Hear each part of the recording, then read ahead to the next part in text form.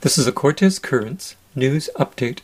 MP Rachel Blaney is inviting the federal government to set up a branch of Canada's 7th Regional Development Agency in North Island, Powell River.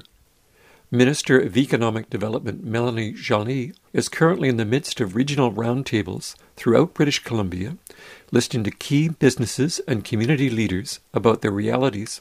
A government press release identified stakeholders from South Okanagan, Kootenays, Vancouver Island, and the Central Coast regions. These include key BC innovation organizations like the BC Tech Association, SFU Venture Labs, and Accelerate Okanagan.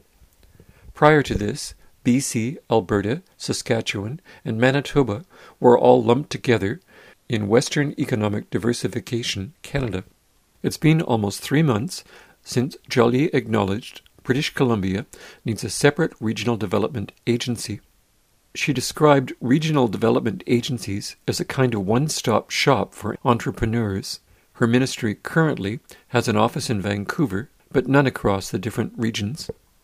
In a public letter released yesterday, Blaney stated there's no region more fitting of this mandate than the one I represent.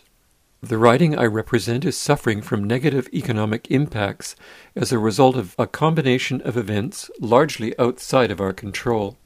A 10-month-long forestry strike ended in early 2020 and was followed by the COVID-19 pandemic, which effectively shut down a thriving tourism industry.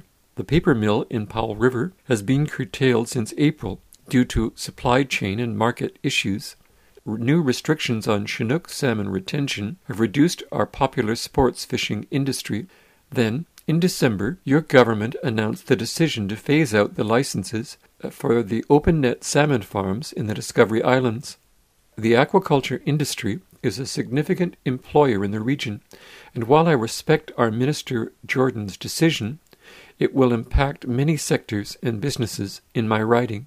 I invite you to consider North Island Powell River for a branch location of the new Regional Economic Development Agency for BC. It makes sense that your department will want to target economic growth in rural and remote areas of the province, because these are the places that will need to break the long-suffering cycle of boom and bust resource economics.